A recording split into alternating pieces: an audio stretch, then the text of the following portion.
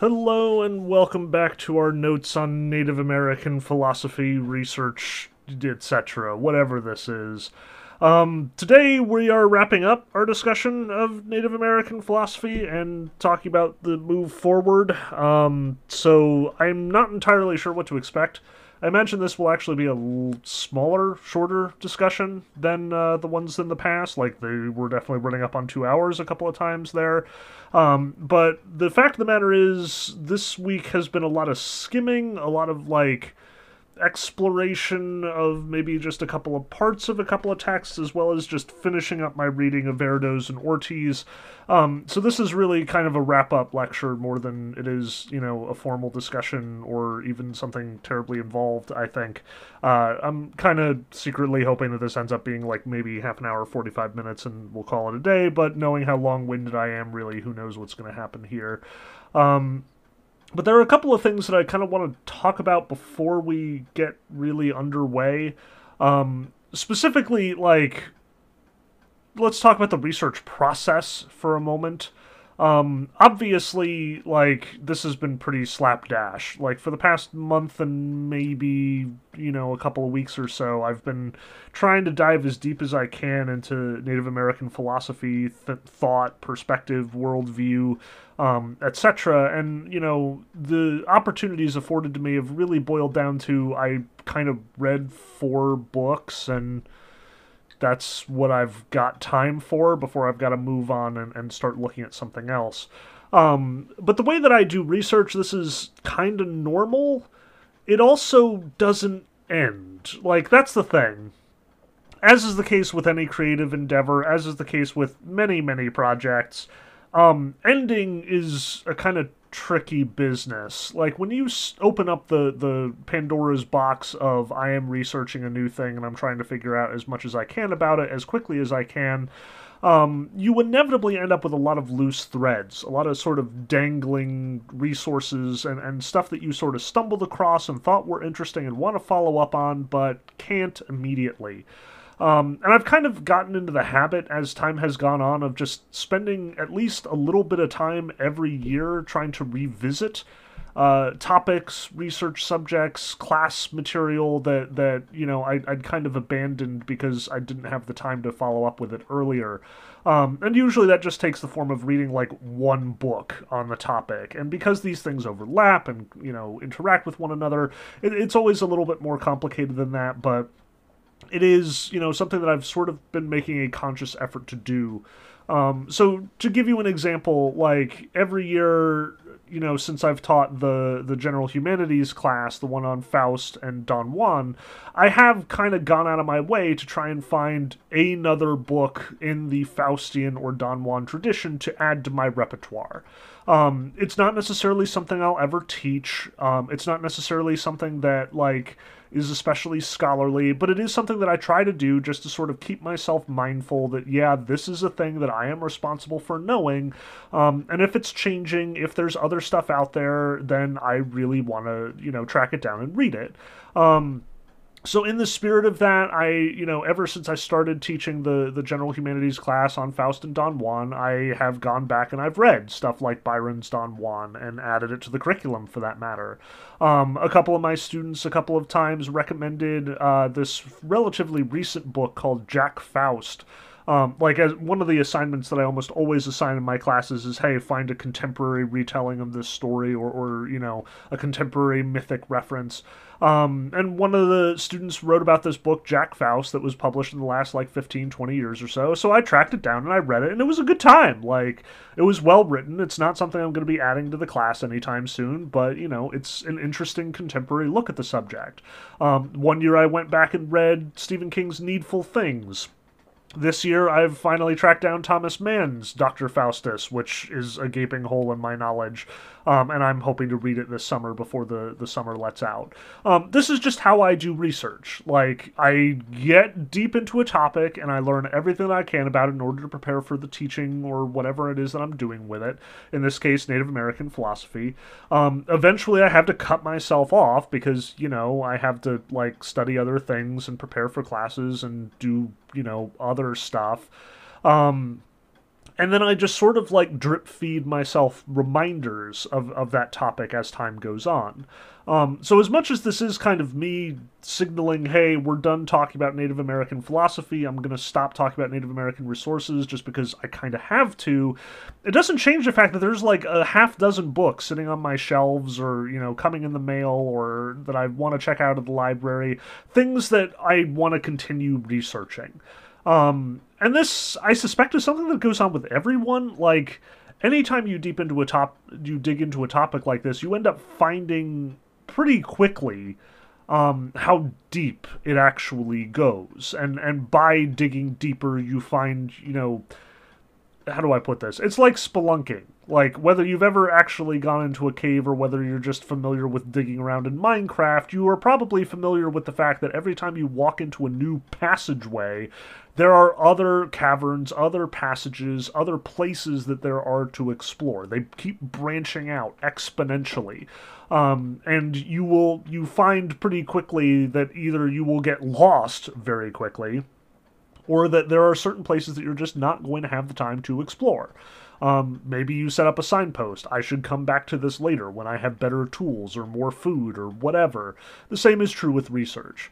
So as much as this is going to be kind of a recap of what I've been doing for the last week, specifically looking at the resources that I've skimmed or, finished off or just sort of read the introduction or whatever, this is also going to be an account of the stuff that I still want to read. The stuff that has been recommended to me or the stuff that other people are pointing me towards. This is hardly the end of my foray into Native American philosophy. I want to keep a toe in that water as frequently as I possibly can. So with that in mind, let's talk about the 4 areas, topics, things, books, whatever that I encountered this week and sort of talk about how they've led me on to other stuff. First and foremost, I had the 2 books that I grabbed from the Montclair Library on Central America, specifically A Brief History of Central America and The Gods and Symbols of Ancient Mexico and the Maya. I didn't spend a lot of time in these books. Like, really, I just read the introduction of The Gods and Symbols of Ancient Mexico and the Maya, skimmed over the chapter headings, and looked through A Brief History of Central America, really to discover that, like, we were covering the same ground in just more detail, and I didn't need to do that. I did at least want to be familiar with, the rest of Native America, and obviously by focusing on North American Native American philosophy, I was not doing justice to either Central American tribes or South American tribes, which I definitely didn't even scratch the surface of South American culture, so you can, like, chalk that up to the things that I want to research in greater detail and things that I should definitely know about but don't. But what I basically learned with the Gods and Symbols book and the introduction that I read there, and I did read the introduction all the way through, basically, like, we're dealing with a very different cultural arrangement in Mexico specifically and down through Central America all the way to, like, Venezuela, roughly. It is a very distinct, a very sort of locally, I don't even know, self-contained culture.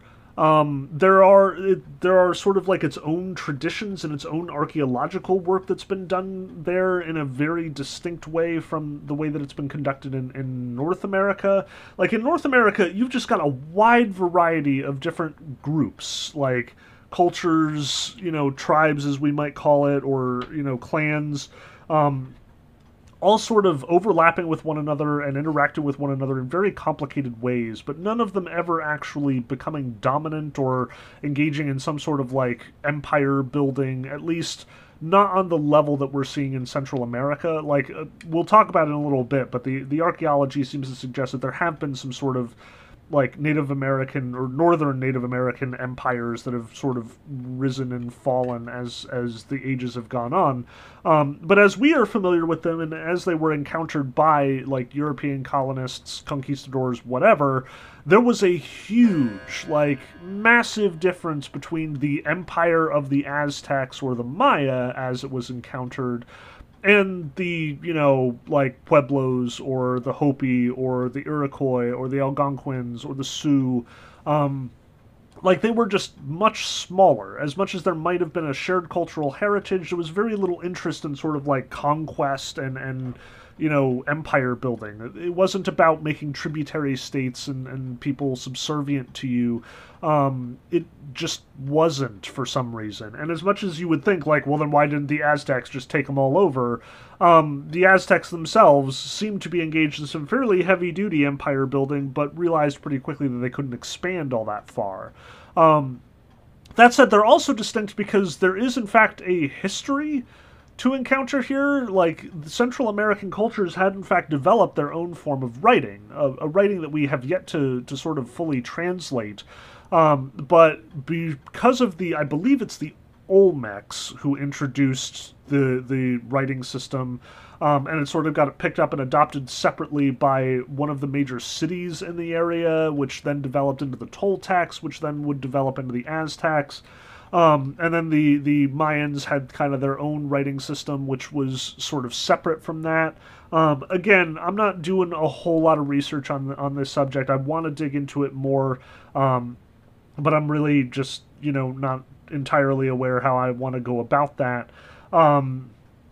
This is, its own separate entity, in short, and it is something in many ways more familiar to European empire building and conquest, and the way that we usually talk about, like, the ancient world and the ancient Near East as being subject to, various conquerors and emperors sort of like sweeping through and taking over the whole place, whether it's, Alexander the Great or, the Islamic conquest or the Ottomans or, British imperialism, you name it.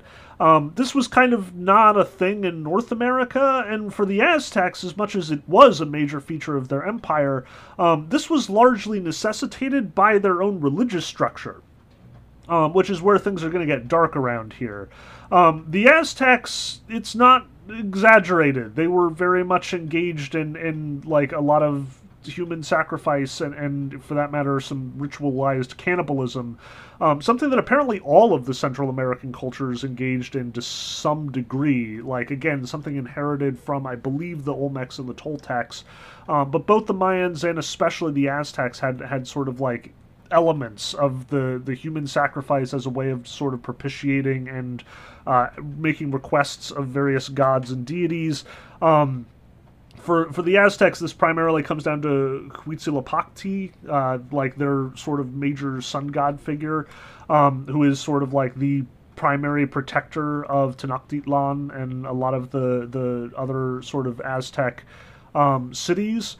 And it's emphasized in the book that, like, the Aztecs would go around conquering these tributary states specifically so they could sacrifice their people to Huitzilopochtli, who demanded these sacrifices. And, if you're going to be sacrificing people to your god, then why not conquer some, neighboring states and make them do all the tributizing? Additionally, it's emphasized that, like, a lot of these cultures really resented the Aztecs for this, for, obvious reasons. Like, they don't want to worship Huitzilopochtli, who is kind of a jerk in expecting all of this human sacrifice. Apparently, like, every time one of these cultures arose that didn't have the sort of human sacrifice at the center of their culture, like, they would try very hard not to get involved in that, and the Aztecs would inevitably take them over because, human sacrifice was kind of the motivating factor to keep them expanding and militarily powerful and so on and so forth. Which is honestly a fairly interesting dynamic. Like, this is definitely telling the story of the Aztecs from the perspective of anthropologists, something which is very different also from the way that we've encountered the native North Americans. Just because, unlike the native North Americans, no Aztecs or Maya have survived the European conquest, so their stories really are just subject to white interpretation and dissection in a way that, like, if you're trying to recount the stories and myths of the Sioux, for example, there are enough Sioux still hanging around that they're going to tell you, this is our interpretation, this is why we hold it in this way. This is something that we've kind of run into a couple of times in our discussion, like the sort of respect and the relationship between white anthropological studies and Native American, self-respect, apprehension, self-awareness in some cases. Lacking that insight of the actual native Aztecs, the native Maya. The anthropologists have been kind of free here to just sort of run rampant and like address these cultures however they want. There were a couple of notes in the introduction that mentioned like some people definitely hold like a claim, like I am descended from the Maya, especially. Like these are in fact living cultures, and it is suspected that there is human sacrifice going on to this day in certain parts of the world.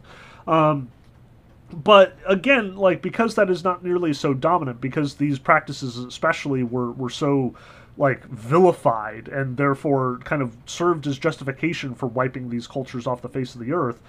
There are very few people who are, holding up these practices and saying, the Mayan philosophy of human sacrifice is one that we need to, reevaluate and reconsider going into the future. The same way that, like, Silco's ceremony emphasizes that the Native American perspective of sustainability is actually something that we maybe need to adopt for ourselves in the world where, white imperialism and conquest and economic growth is actively destroying the planet. Nobody is saying, hey, maybe if we just sacrifice some more people to Huitzilopochtli, everything will be okay. Which, I don't know. I'm not entirely sure how to address any of this. On the one hand, it would be an interesting thing to incorporate into the class. On the other hand, I suspect that we'd be opening way more doors than we could possibly shut.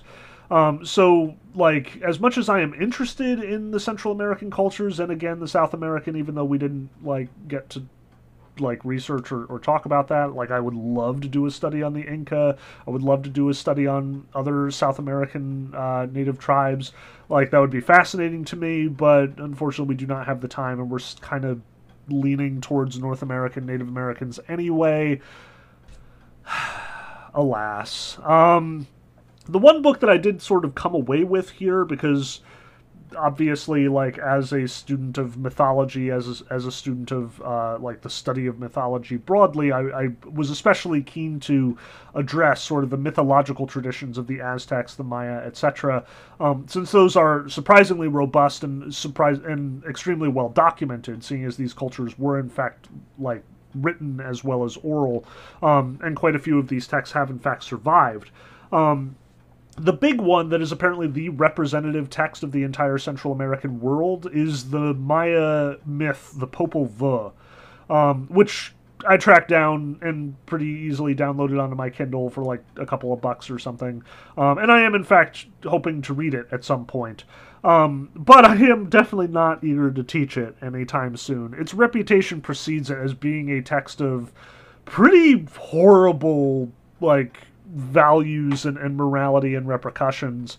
Like both the scholars talking about it in the Gods and Symbols of Ancient Mexico and the Maya, as well as like numerous people sort of talking about this book online during my research, very much emphasize that this is a book very much condoning and propagating the practices of human sacrifice, ritualized cannibalism, etc. And honestly, as much as this book is fascinating as a study of this ancient culture, where many times when you study an ancient culture's myths, legends, stories, whatever, you end up carrying away this kind of respect and awe for this culture. By contrast, the Popol Vuh has very much been held up, especially by Christians, as kind of an example of how terrible the Maya and the Aztec actually were. Like, people would read this book and be like, and that's proof of why we should exterminate them off the face of the earth. Which is kind of a tough thing to wrestle with. Like, on the one hand, no, I do not in any way want to condone human sacrifice, and on the, sitting here, having listened to all of these Native American voices, and very much their emphasis that, like, this sort of weird relationship between their truth and their myths, where, like, on the one hand, they need to adopt these things as true in some sense, in order to continue their traditions, in order to, sort of like reinvigorate their identity, to connect to their culture and their history. On the other hand, like, they're totally fine with people sort of updating these stories or changing them, and creativity is supposed to be a part of the process. So, like, truth does not operate here in the same way that it does in, the scientifically informed West, so to speak. On the other hand, like, if I'm sitting there thinking, okay, so we need to take these things as true in order to properly appreciate and respect these cultures, and these cultures are telling us, hey, maybe, dropping off a few bodies to Huitzilopochtli from time to time is, how we keep the world from falling into chaos. that one is a little harder to swallow. Like, trying to maintain respect for these cultures while also sort of recognize and acknowledging like truly morally abhorrent behavior is a fairly difficult needle to thread, I think. Which is probably part of the reason why we've romanticized Native American cultures as much as we have. Like, there are a lot of things about Native American mythology, Native American tradition, Native American culture that we admire and would love to adopt for our own purposes. Like, they are, to some degree, ethically, morally, culturally compatible with Christianity, with Greco Roman philosophy, with the moral views of the Enlightenment. Like, it's definitely a complicated relationship and something that I would love to investigate more. But in a way, these northern Native American cultures are compatible with our Western outlook in a way that a lot of these Central American cultures just really are not. And I suspect that that's probably informed a lot of our relationship to those cultures as opposed to Central American cultures. But as far as I'm concerned, this is purely academic. Like, there is no way that I'm going to be teaching the Popol Vuh as, one of the primary myths in my classroom this coming semester. I suspect that, like, I need to be knowledgeable enough about these cultures to be able to answer questions and sort of, like, foster discussion in my class.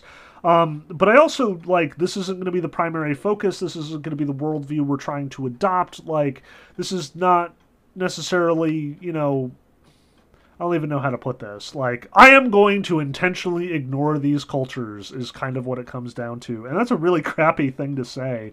But at the same time, like, I don't know what to tell you. This seems to be a dead-end way of life in a lot of ways. And as much as respecting and acknowledging these cultures would be great, and studying their perspective and as a way of informing our own seems to be a good idea. Like, it's really hard for me to justify, I'm going to be deliberately bringing this into my classroom in order for us to discuss and dissect these things, when really I have some major questions about how valuable that would be in this case. Like it or not, I am the arbiter of what makes it into the class, and given the fact that we're only going to have like 2.5 weeks to spend on Native American anything, I'd prefer to sort of focus the discussion on the topics that are both closer to our culture, specifically American culture. We're literally living in the area that would have been held by the Lenape once upon a time. Like, the college is literally named after the river that, was in fact named by the Native Americans who lived there. Like, there is a clear connection to the land and culture that we should acknowledge and respect, dwelling in their former homes and ancestral lands, that we really don't have to in the case of Mexico. Like, it's not as immediate, it's not as apparent. So, yeah, it's a crappy justification, but stuff has to get cut. And this is one of those things that, yeah, I suspect that, like, my time has been better spent studying the northern Native Americans, just as shitty as that might be to admit. So anyway, yeah, like, it's interesting. I'm glad that I know a little bit more about it. I would like to do at least a little bit more research so I can be a little bit more prepared for it when we confront it later on this semester. But yeah, it's not going to change my plans for the class in any significant or dramatic ways. Just, I'm trying to get more knowledgeable so I can answer questions, address student concerns, sort of connect them to these cultures at least a little bit. But that's it. So with that in mind, moving on from Central America, Mexico, the Aztecs, Toltecs, etc., I did also read the first 2 chapters of Spencer and Jennings, The Native Americans, which, again, like, just opening this book up and reading it, I was sort of very conscious of, again, that kind of anthropological divide between the white people studying these cultures and dissecting them and interpreting them according to their own standards and practices versus what these cultures very much have to say about themselves. Jennings and Spencer are very clearly, like, white scholars in the white scholarly tradition confronting these cultures in the 1960s and 70s from the perspective of a very alien academic world. And on the one hand, they are, to some degree respectful. They are conscious of the fact that they're sort of like treading on, these cultures and sort of using them for their own purposes. They do very much like recognize that these are living, breathing people, living, breathing cultures that need to be respected on some level. I can also see that a lot of the work that they're doing is that kind of, dissection of the already dead thing that, a lot of like Cordova and Waters and Silko and company were kind of cautioning against. There was a lot of, like, here we are going to dissect, like, the Paleo-Indian culture and look at all of their artifacts and the way that they develop their various fluted spear points. And, we have this nomenclature system about, like, Folsom Man or like, the people who came after the Folsom guy. And, like, here are the major sites that we found, like this place where apparently they ran a whole bunch of buffalo off a cliff. And we found these spear points hanging out, and, like, this is all fascinating, but it also very much seems to be like looking at these cultures from a perspective that these cultures themselves would not appreciate or warrant. And it's important for me to know this stuff. Like, again, if I'm going to be answering questions to my students about, like, what came before, how old are these traditions, how old are these myths, especially, like, how long has it been that what we call the Apache that Cordova hails from actually have been around and have been, like, practicing the things that they practice? Like, yes, I feel like I should be able to answer that question, or at least point them to the scholarship that exists that will answer those questions a little bit better. But especially in the first chapter, which is very much on the sort of archaeological and anthropological efforts to sort of, like, understand Native Americans before the existence of the tribes that we have today, like looking at, 6, 8, 10, 12, even 20,000 years ago, and looking at the archaeological evidence for, who lived here, what they were doing, what their life might have looked like, all that stuff. There was very much this question hanging over me at all times. It was just kind of like, why? Why do we need to know this? Why is this worth rummaging around in people's ceremonial burial grounds? Why does this justify, traipsing about various reservation lands that were, promised and guaranteed to these people? Why does this justify having, like, literally millions of bodies locked in various cabinets across the country? What warrants this kind of academic research and examination? And I honestly didn't come to an answer. Like, this is exactly the sort of stuff that Waters and the other writers in American Indian philosophy were writing about. This is exactly the sort of stuff that essay on biocolonialism was concerned with. And it is troubling. Like, having a sort of vague outline of how these peoples came to this country or came to this continent. Like, there was some discussion of the Bering Strait hypothesis there. It was very much held up as fact by Jennings and Spencer. Although, honestly, the evidence to back that up was spotty at best. Like, I suspect that there's better evidence in the sort of linguistic drift, and Jennings and Spencer are very quick to admit that, like, a lot of Native American languages are very disconnected from the Asiatic languages that supposedly they are connected to, and they admit on multiple occasions that the linguistic evidence is, again, spotty at best. So, again, with a lack of, like, hard, like, archaeological evidence, like, no clear, the oldest finds that they were talking about, like, these finds that indicated human presence, 12, 18, 20,000 years ago, were mostly found in shocker deserts, like, or on the Great Plains in some places. Like, most of the major archaeological finds that they point to are in the American Southwest or, the like, Midwest generally.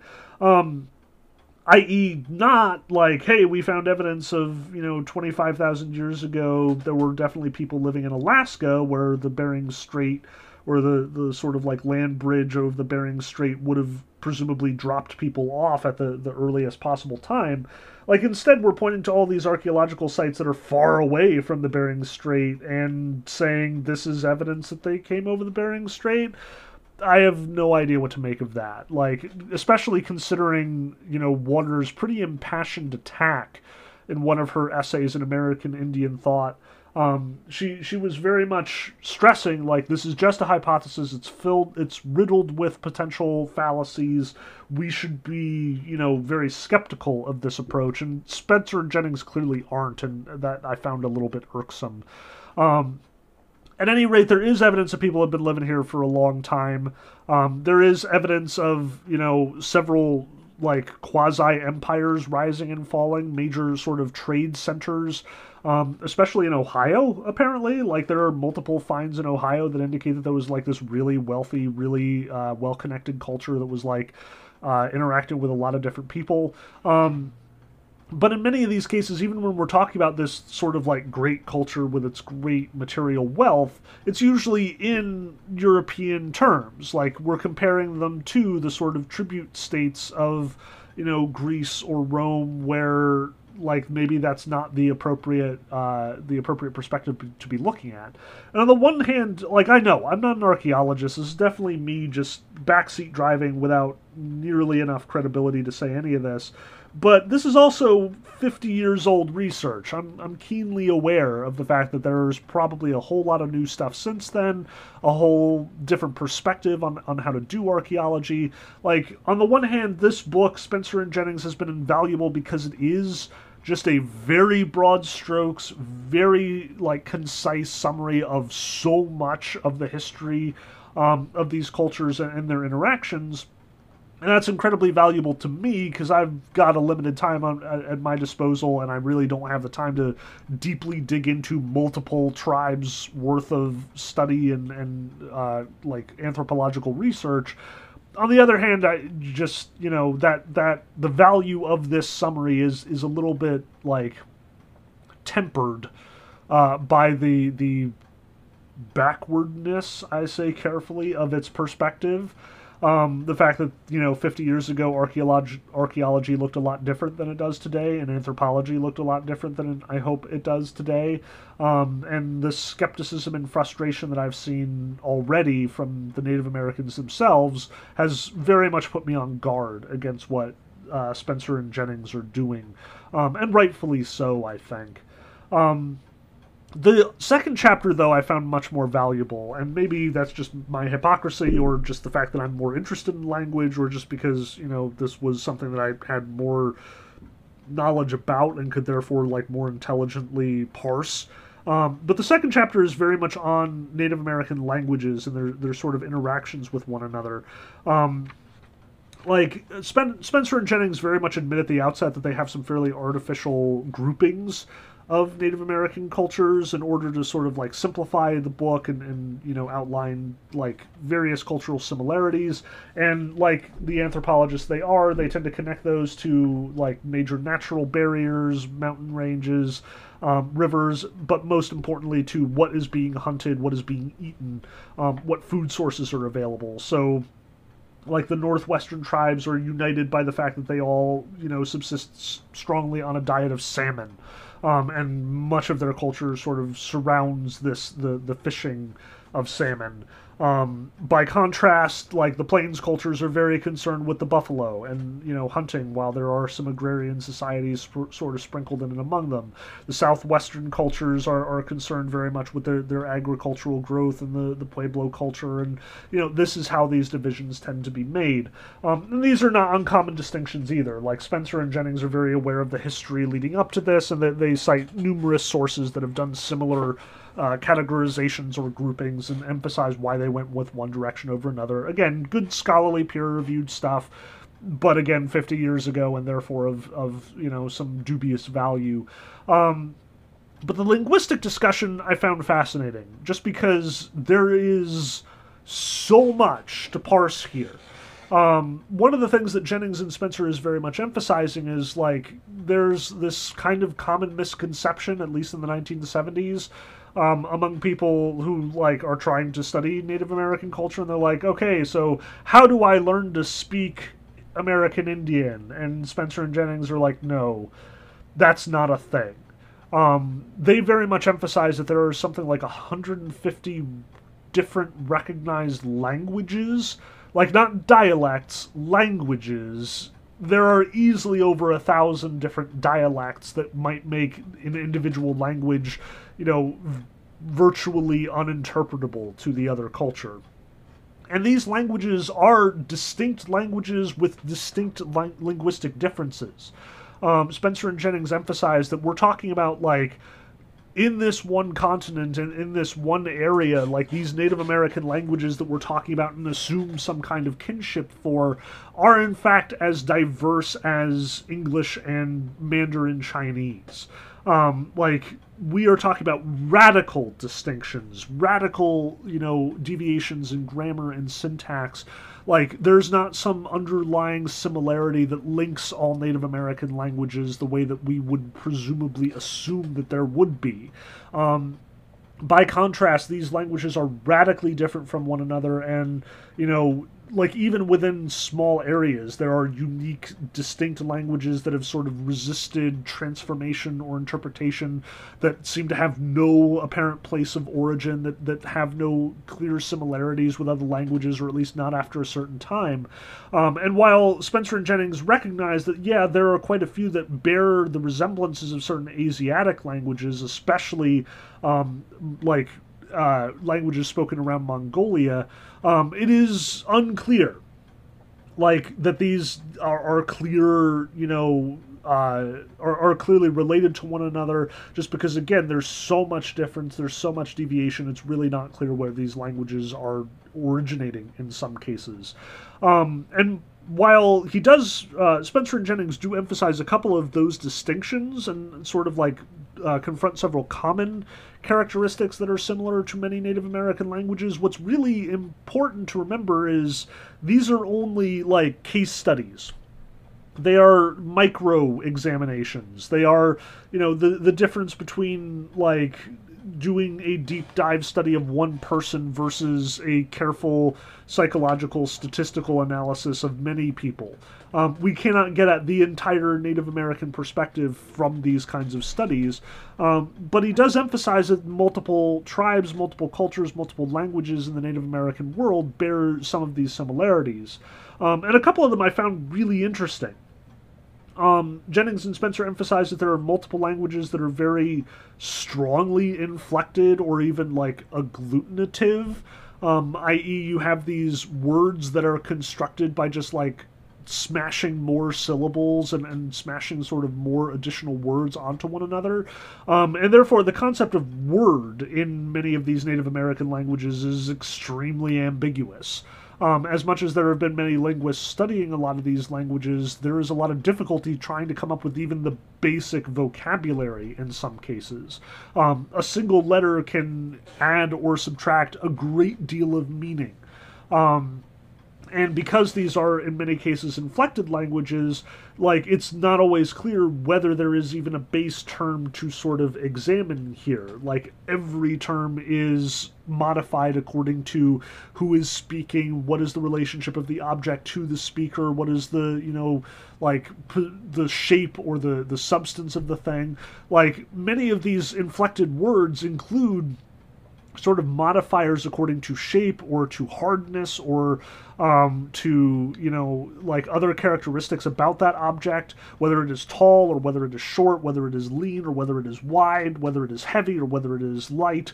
Like, all of these things frequently come with its own modifiers. So as much as these Native American languages are sort of limited to their experience, they're also very open to accepting new things into their realm of understanding.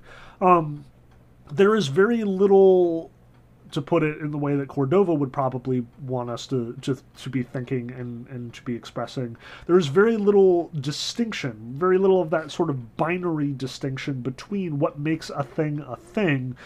Things themselves are not like essential objects in some sort of Platonic sense. They are defined by their characteristics. They are manifestations of greater mysteries. A Native American in many of these linguistic structures cannot assume knowledge of an object or that objects are a thing at all. It's not in the language itself. Additionally, one of the things that I found kind of fascinating was there was this whole discussion of this one particular language, which, again, I suspect had many sort of similarities in other languages across Native American cultures, where some of these inflections, some of these sort of articulations, some of these things built into the structure of the grammar or the word included not the sort of English or Romantic obsession with, say, time, this sort of strict temporal understanding, which is frequently manifested in tense. For those of you who are not linguistically familiar, I should probably back up here.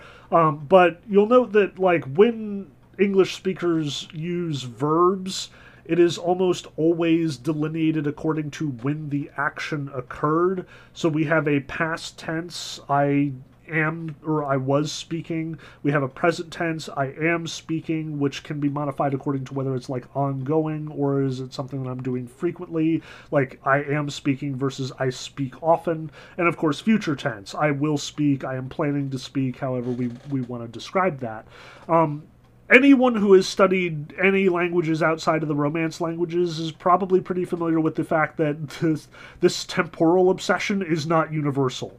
It is actually very distinctly European, at least in my experience. If you try and even read, the Koine Greek, the Greek of the New Testament, you'll find that those distinctions just do not exist. There is very little in the way of distinctions between future, past, and present in Koine Greek, which makes distinguishing, Jesus' comments about the kingdom of heaven and prophecy very, very difficult to do.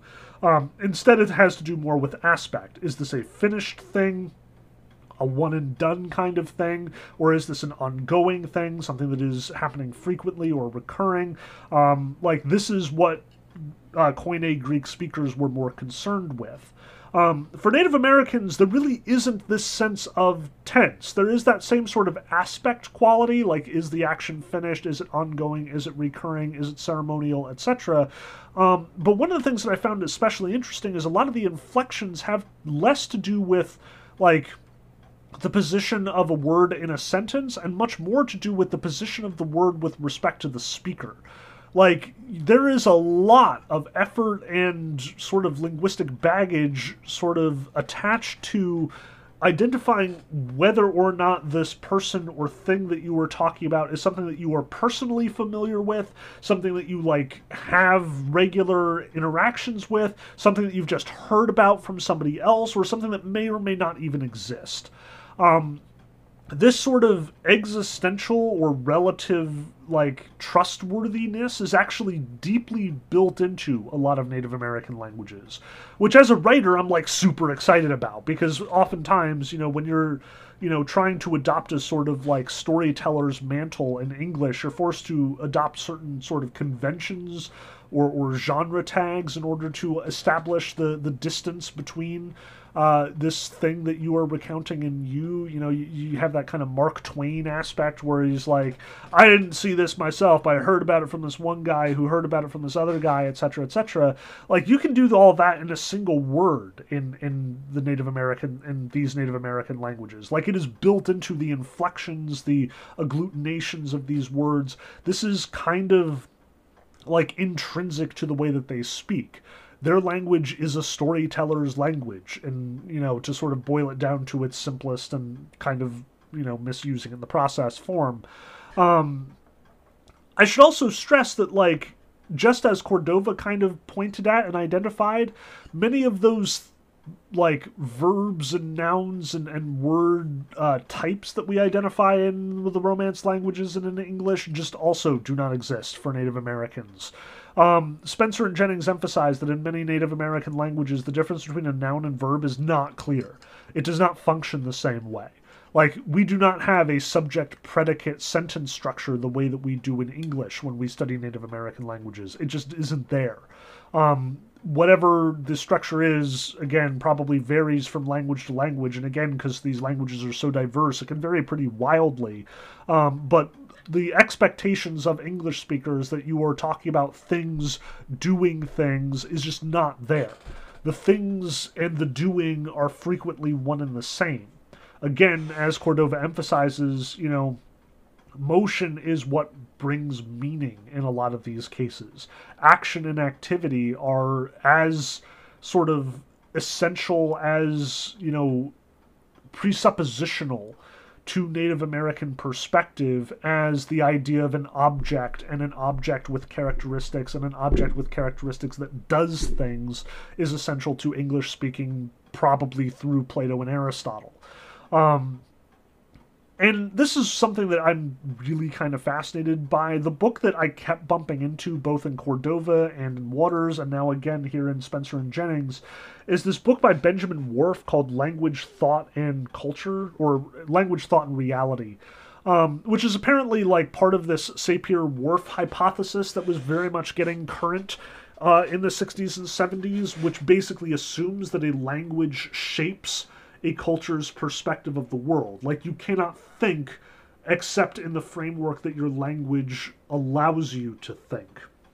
You are limited by your language to certain frames of reference, certain worldviews, certain understandings of the world around you.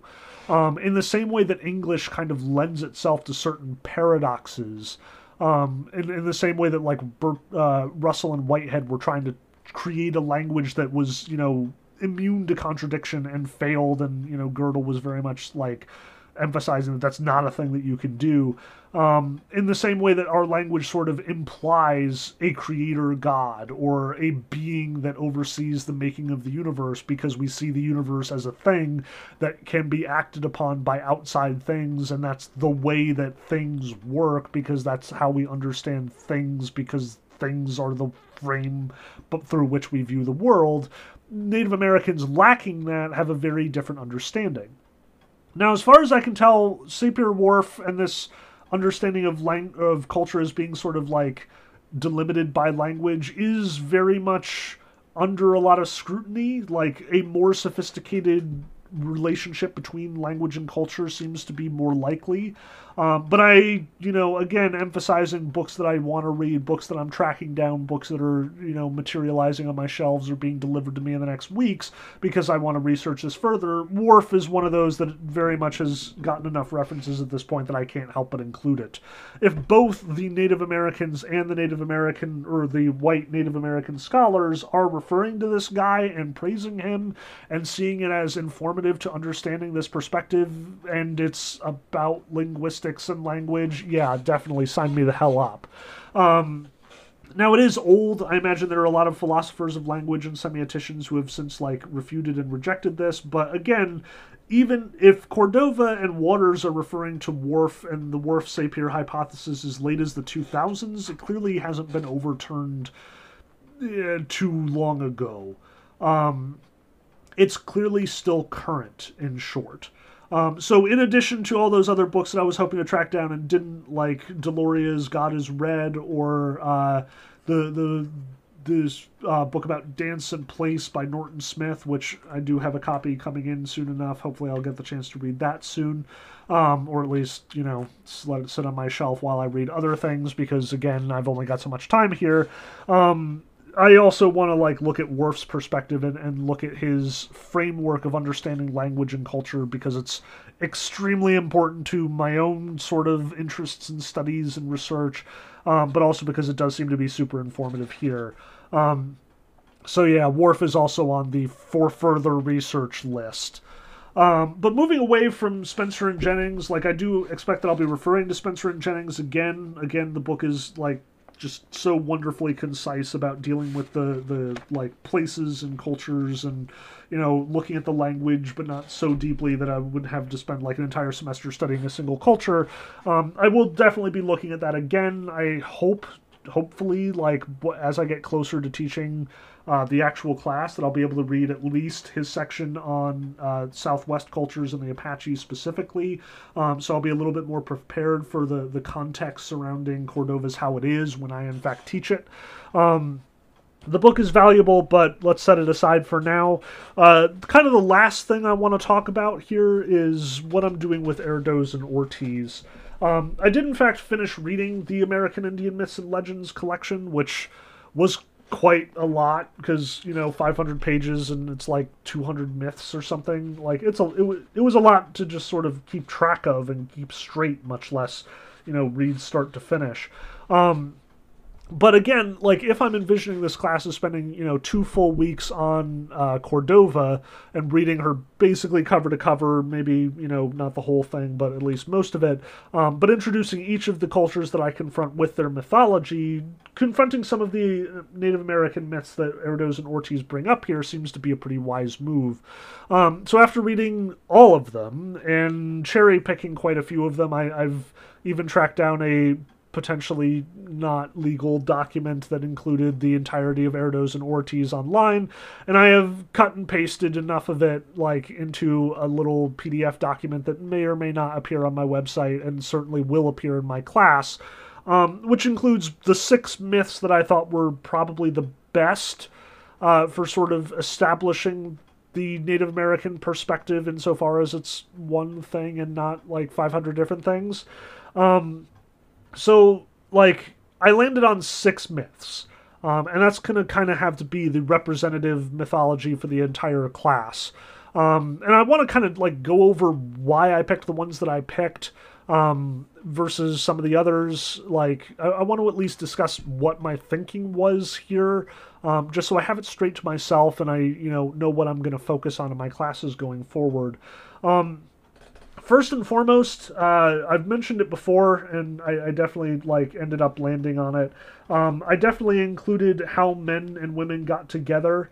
Part of the reason was it was from the Blood Piegan tribe, which I don't know that much about and is very different from what Erdoes and Ortiz usually pull from. Like you can't throw a rock at this book without accidentally hitting a page on the Sioux or the Cheyenne. So every time that I've stumbled across a myth that I was particularly excited by and that was by a non-Sioux, non-Cheyenne writer, I was kind of quick to pick it up. But how men and women got together is kind of great for a lot of reasons.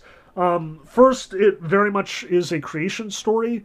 Like, it features Old Man who makes men and women and the world and, sticks them all together, which is kind of further complicated by the fact that Old Man then lives with the men. It's very useful on that level because it's emphasizing that whole, there is one creator force, something that is very common in a lot of these myths. As much as Erdoes and Ortiz had told me that beforehand, and several other writers had sort of stressed that, having read through the entire collection at this point, there's a lot of references to, a great spirit or a great creator or some sort of, ambiguous figure who is responsible for the universe in some way. Old Man here is kind of perfect as an example because on the one hand he is this mysterious great creator force, on the other hand he is a part of the community. He does not exist off in some faraway space, he does not sit on that giant red couch thing with all of the cherubs that Michelangelo paints in the Sistine Chapel. No, he is very much living among us. He is hanging out with us. He is an equal to us. We could theoretically have the same amount of power given the right knowledge, the right medicine in some respect, which is something that I definitely want to emphasize. But the other side of it here is it's really great for talking about male-female relationships in Native American culture, something that will be really nice to sort of contrast with something like, for example, the Adam and Eve story in Judeo-Christian thought, or for that matter, the business of filial piety versus marriage and something like Confucianism, or the mysterious yin and yang relationships in Taoism. This is something I suspect that we'll be bumping into fairly frequently in the class, even if it isn't something I'm going to be running into in Plato, no matter which dialogue I use, alas, for the Greeks being super duper misogynistic. But here it seems especially interesting because the whole business is, the whole question being presented here is, given men and women and them living separately, how do they in fact get together? How are they living apart from one another? Why are they both crucial to the community? And for that matter, what are the faults and failings of each group left on their own? And that's kind of the whole thing here. We have multiple occasions where people are saying, hey, we are clearly struggling just hanging out separately, so we need to, figure out how to reconcile our differences and in fact get together. But there are all of these miscommunications along the way. And on the one hand, it's really entertaining to read. It's got very, sitcom misunderstanding vibes to it. So I imagine my students will enjoy reading it, which is always a plus. But it's also interesting why they screw up. Like the women at first reject the men because they're dirty and they haven't washed and they smell bad, kind of emphasizing a Native American perspective aligned with Western perspectives that women are more concerned with cleanliness, more concerned with appearance, whereas men are more concerned with like whatever they're doing at any given moment. So it's little details like that that I think will help to inform and give my students a chance to sort of evaluate, but also like not come to a clear, obvious conclusion. It's good for interpretation. It's good for revealing some of the elements that a lot of the writers have talked about. It also very much kind of lands on the side of the women as much as it is old man who creates the world and the men who are kind of more closely identified with the speaker. The women make fewer mistakes here. Like the men are slower to learn than the women do. The women do try and like come down to the men's level on multiple occasions in a way that the men simply don't. Which also is something that Cordova especially seems to emphasize. This idea of like many Native Americans being from like these matrilineal cultures as opposed to sort of patrilineal cultures, emphasizing sort of the wisdom of the women and the sort of primacy of womanhood as opposed to the primacy of maleness or manhood. Like that's something that I definitely wanted to draw out because it is very prevalent in a lot of these myths. And I think that this story does a really good job of describing all of that. The second one that I'm including is kind of on a similar page. It's the Sioux myth, the White Buffalo Woman, which this one's just hugely important. Like every source, every, like writer that I encountered who was talking about this stuff very much sort of drew this myth out. It was kind of a crucial myth in the original like children's textbook that I was looking at. It is important for a lot of reasons. For one thing, like the White Buffalo Woman isn't necessarily a creator figure, but she is very much a protector figure. She very much is both a buffalo and a woman. Like she transforms into a buffalo and runs off, and when she does, like all the buffaloes show up, and that enables the Sioux to go about their lives. She explains to them the importance of the pipe, the like smoking pipe, and even like explains in detail like every element of the pipe. And is like thus emphasizing sort of the Native American ritualizing of behaviors and practices thing that I want to drive home here. And it is also emphasized that like she disappears and becomes a buffalo and therefore is in fact out there still protecting them, still, like engaging with the animal world. Like the animal world is in fact alive, conscious, protective, interacting with the human world in a way that I want to emphasize.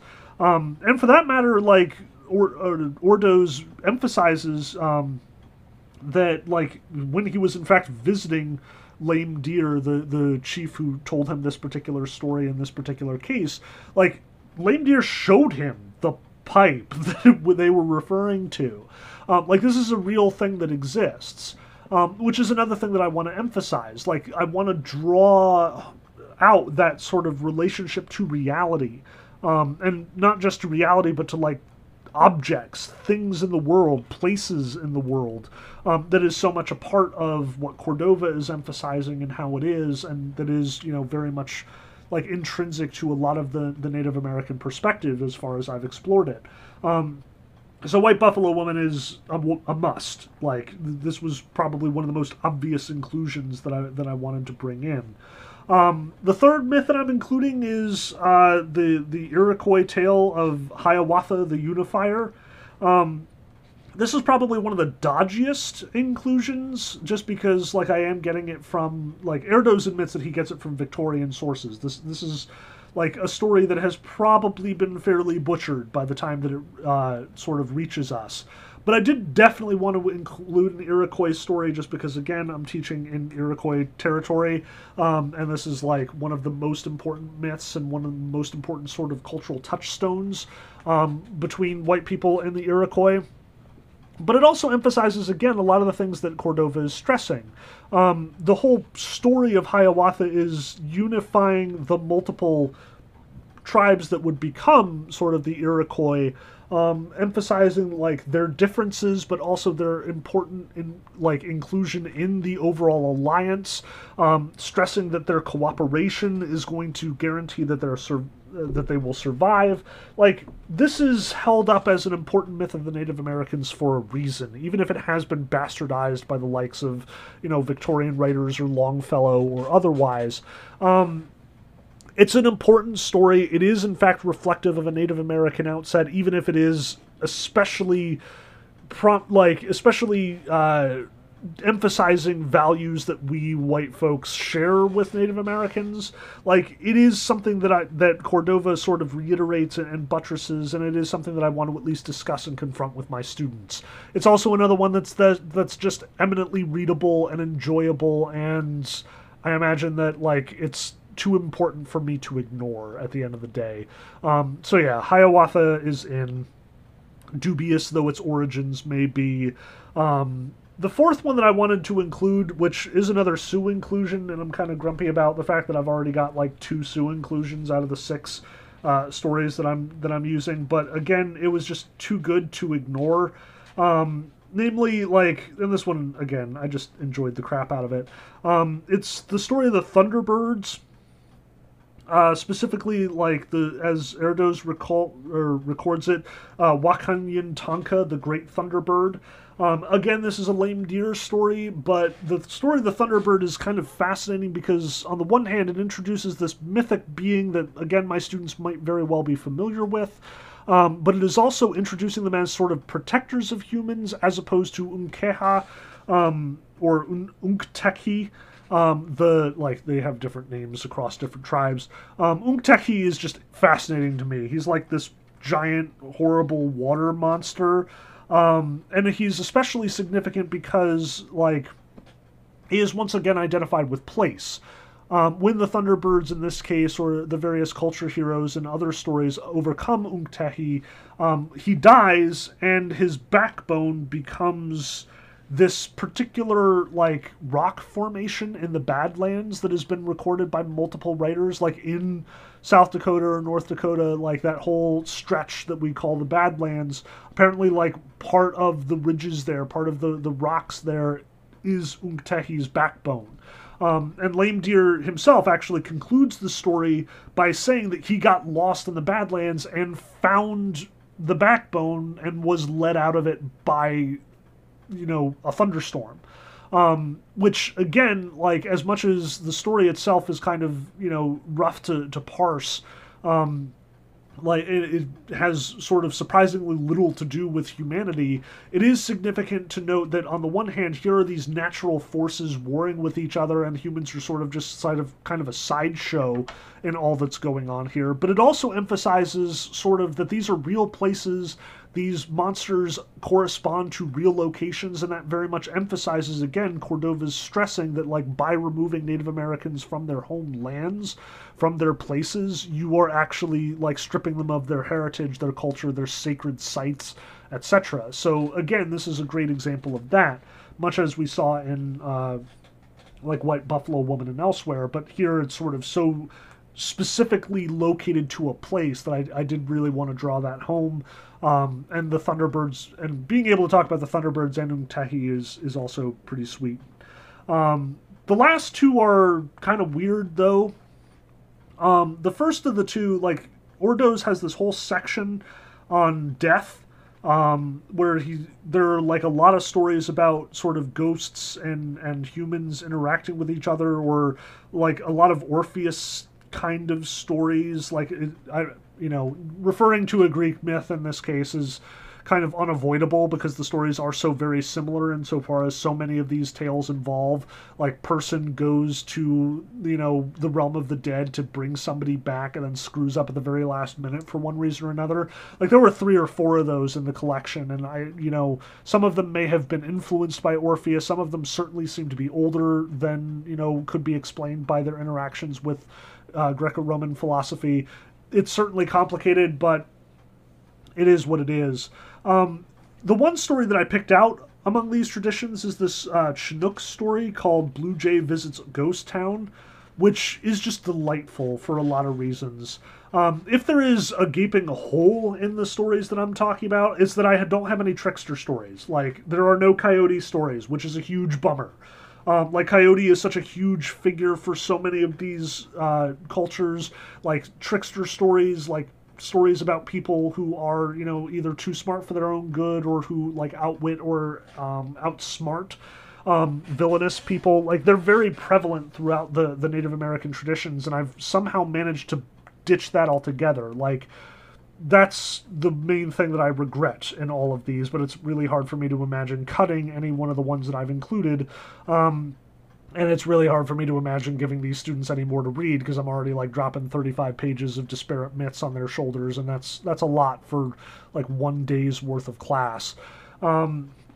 So at any rate, I gave them Blue Jay visits Ghost Town because Blue Jay very much is in that trickster category. Like, he is in fact a person. His name is Blue Jay. He's not like an actual Blue Jay, but again, it's Native American folklore and mythology. The connections between the animal and the person are, ambiguous at best. But importantly, Blue Jay goes to Ghost Town and he is baffled by their culture. Like, it is very much a, person taken out of their home and put into a new location trying to sort of wrestle with their traditions. So there are multiple cases of, like, Blue Jay is going fishing with the skeletons, and the skeletons, like, pull all of these leaves and branches into the boat, and Blue Jay is like, why are you doing that? And he's like, well, this is what we eat. And Blue Jay's like, get it out of here, we're gonna go catch a fish. And then finally, like, he brings home a couple of branches and, like, a handful of leaves, and the skeletons are like, he threw out most of what we caught. And Blue Jay is like, well, it was just a bunch of stupid leaves. And then the leaves, like, transform into fish, and the branches transform into salmon. And Blue Jay is like, oh, well, I guess I really don't know what I'm talking about there. But he doesn't learn from it. Like, he's got this very Coyote-esque character where he just keeps making these mistakes, keeps thinking that he's smarter than everybody else, and as a consequence very much comes to a bad end.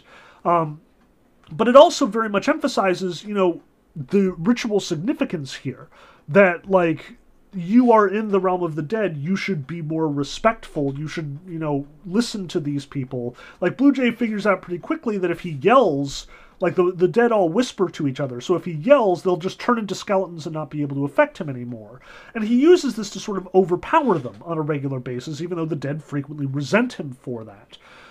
Which is something that very much turns into a comeuppance when Blue Jay doesn't heed their warnings and is in fact killed trying to get back to his home.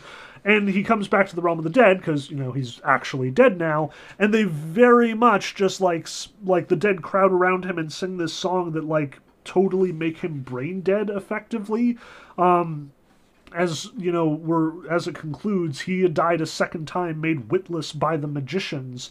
Like, Blue Jay is punished for his presumptuousness here, by basically being turned into someone completely idiotic, someone totally stupid, unable to, do any thinking for themselves. He dies twice, in short. Once because he doesn't heed their words, once because he is punished for, mistreating them as much as he did. So it's a fascinating story start to finish, and very much embodies this very Native American perspective, at least again as Cordova and Waters and company have emphasized, of sort of respecting your environment, respecting the people who know more than you, being a part of the community and a productive part of the community, as well as, the typical Coyote lesson of, here is this person who thinks that they're smarter than everybody else, who is super individualistic and comes to a bad end as a consequence. So as much as this is not a Coyote story, it is probably the closest thing to a Coyote story that I could include, while also giving us this really interesting view of the Native American view of death, the Native American view of sort of like cultures bouncing into each other, recognizing and appreciating your place in the world. All of that is very prevalent here, which is why I've kind of leaned on it, even if it is a bit on the long side. The last one I include, though, is very unusual. It isn't a representative story so much as one that I just want to incorporate as an instructive story. Specifically, there is this the last section that Erdoes includes is on, like, the end of the world. The title of the section is Only the Rocks and Mountains Last Forever, which were apparently the last words of one Native American culture hero who, like, went to his death fighting the white folks. And this section includes a lot of sort of like apocalyptic type stories, like prophecies of the end of days, like the world is suspended by a string, but there's somebody that's like gnawing on the string, and eventually, like, if you do certain things, he'll gnaw on it faster, and then if it parts, then the world will fall into an abyss and everyone will die. Like, there are stories that have a sort of revelation apocalypse-esque quality, but a lot of these stories also have to do directly with white people and the coming of white people to Turtle Island, to the continent of the Americas, and literally, like, bringing about an apocalypse on these Native Americans, which is something that I do want to discuss and describe with my students. Like, seeing the end of the world as not just, like, the destruction of the world and the, making of the world uninhabitable to humans, but the way that essentially, like, the end of the world has already come for some. That the end of a way of life is absolutely as traumatic and destructive, and in a sense, we had already brought that to the Native Americans. So the story I'm including is the Cheyenne story, The Death of Head Chief and Young Mule. And it literally starts, this is a true story that took place in 1890, but it is also a legend among our people. Which already were in, that interesting, like, is this true, is this false, like, what is the relationship between reality and storytelling here that I definitely want to drive home. But it's also just a heartbreaking story. Like, allow me that much. Here is the story of Head Chief, who decides to protect his people while they are starving, despite the fact that the land allotted to them on the reservation has been, like, totally depleted of game, partially because of the Native Americans having to feed themselves, partially because of people, like, poaching and, the usual stuff that's going on in the 19th century. Head Chief goes and kills a cow on a rancher's land. And the rancher's nephew shows up, catches him in the act, and Head Chief kills him as well. At which point, naturally, the law comes down on him. The white people demand to give him up. And Head Chief, rather than letting, like, the young men of the tribe defend him and possibly causing a massacre, something that he's very conscious of and doesn't want to happen, Head Chief requests, like, I will not submit myself to being arrested, but I will rise out and attack you weaponless, and you can shoot me down as is appropriate for a warrior. Which is just heartbreaking to watch in action. And part of the reason why I want to include this story is because it does sort of emphasize, especially Plains warrior culture, the business of counting coup. Like, it very much stresses that Head Chief, like, counts coup on these white soldiers many times before he is actually brought down. It very much emphasizes sort of like the values and the priorities, especially of the warriors, as they're sort of like wrestling with the fact that, their chief is willingly giving himself up. It very much emphasizes that it is not about, like, how many people you bring down with you. It is about the honor, the bravery that you demonstrate when you go to war, something that is emphasized in many of the Counting Coups stories earlier on in Erdoes' collection. So it does all of the stuff that I would hope a war story would do, which is part of the reason why I don't include any others, but it also very much drives home the differences between the Native American culture and the white culture, and drives home just the danger and of extermination that many of these Native American tribes faced by confronting white people and white culture. It very much brings home the reality of what Native Americans lost and what Native Americans lack as a consequence of white interference and white intervention. It drives home the white people as this apocalyptic, world-ending force, and hopefully will make my students start to think of this from the Native American perspective. Like, I think this is actually a kind of perfect introduction to the stuff that Cordova will be talking about later. Now, again, the 6 stories that I've included come to, like, something like 32 pages, which is more than I was hoping for. I was aiming for, like, 25, because anytime you give a bunch of students a bunch of myths and expect them to, like, retain and discuss them all, it gets pretty confusing pretty quickly. And as much as, again, I absolutely wish I could include a coyote story in here, like, it is really hard for me to imagine exactly what I would drop as a consequence. Like, I can't very well get rid of White Buffalo Woman or Hiawatha. They're both super important. Like, the Thunderbirds myth might be able to be dropped, but it would be really hard for me to, like, establish that relationship to the land thing otherwise. Blue Jay is just such a good story for, like, so many reasons, and the how men and women came together is just so compelling from the world creation standpoint. There's just so much that I want to incorporate, and I guess Coyote will have to suffer as a consequence, but it kills me to not have a Coyote story in here. Nonetheless, I suspect that he'll come up. Like a lot of the Coyote stories are pretty brief, so it wouldn't be a lot of work for me to sort of like narrate one, and honestly, I suspect that's the better way to do it anyway. Like, you better believe I'm going to be teaching Native American myths the same way that I teach myths in my mythology class, where I'm just sort of like reaching and sort of remembering various myths that are, tangentially connected to the ones that we're talking about and sort of telling them in my own idiom, which is especially good in this case. Like, again, this is what Silko emphasizes, this is what Cordova emphasizes, this is what Waters emphasizes. Like, the business of storytelling is supposed to be on the fly. It's supposed to be oral. It's supposed to be creative. So, yeah, let's get these 6 right. Let's have my students read these 6, come to class thinking about these 6, and then I can absolutely just dump the occasional Coyote myth on them, or, some of the weirder stuff that I encountered. I suspect that that's the best way to do it. But yeah, that's where we're at. And that's it. Like, again, this is as much time as I have to devote to Native American mythology here, which is a huge bummer.